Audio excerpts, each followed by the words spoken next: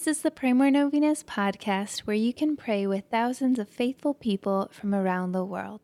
Go to praymorenovenas.com to learn more and get novena reminders delivered to your inbox. Hundreds of thousands of people have already signed up. Peace be with you. Today we pray that, like St. Paul, we come to understand how our sins hurt Christ, and we pray for forgiveness and the strength to change our ways. Here are the prayers for today, Day 3. In the name of the Father, and of the Son, and of the Holy Spirit, Amen. St. Paul, with every person you persecuted, you are also persecuting Christ. We know that this hurt our Lord immensely. We also know that there are things in our lives that we do that hurt him. Help us to reflect on these things and to repent. Please pray that we can make the necessary changes in our life so that we, like you, can live in unity with Christ and do his work every day.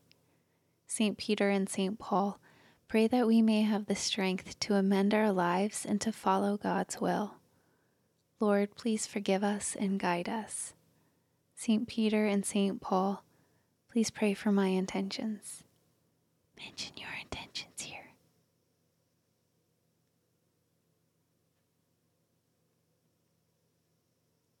Amen.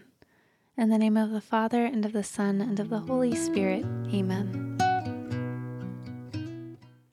All right, thank you so much for praying with us. If you want to post your prayer intention on our website, you can go to praymorenovenas.com, click on this novena, and find the comment box at the bottom of the page. And please share this novena with your friends and families to help them pray more novenas. God bless you. I'm Annie from praymorenovenas.com.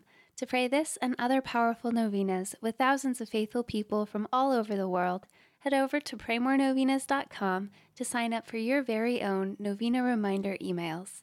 And if this novena has been a blessing to you, you can go to praymorenovenas.com/support to make a small donation. Thank you so much for joining us in prayer. We're praying for you.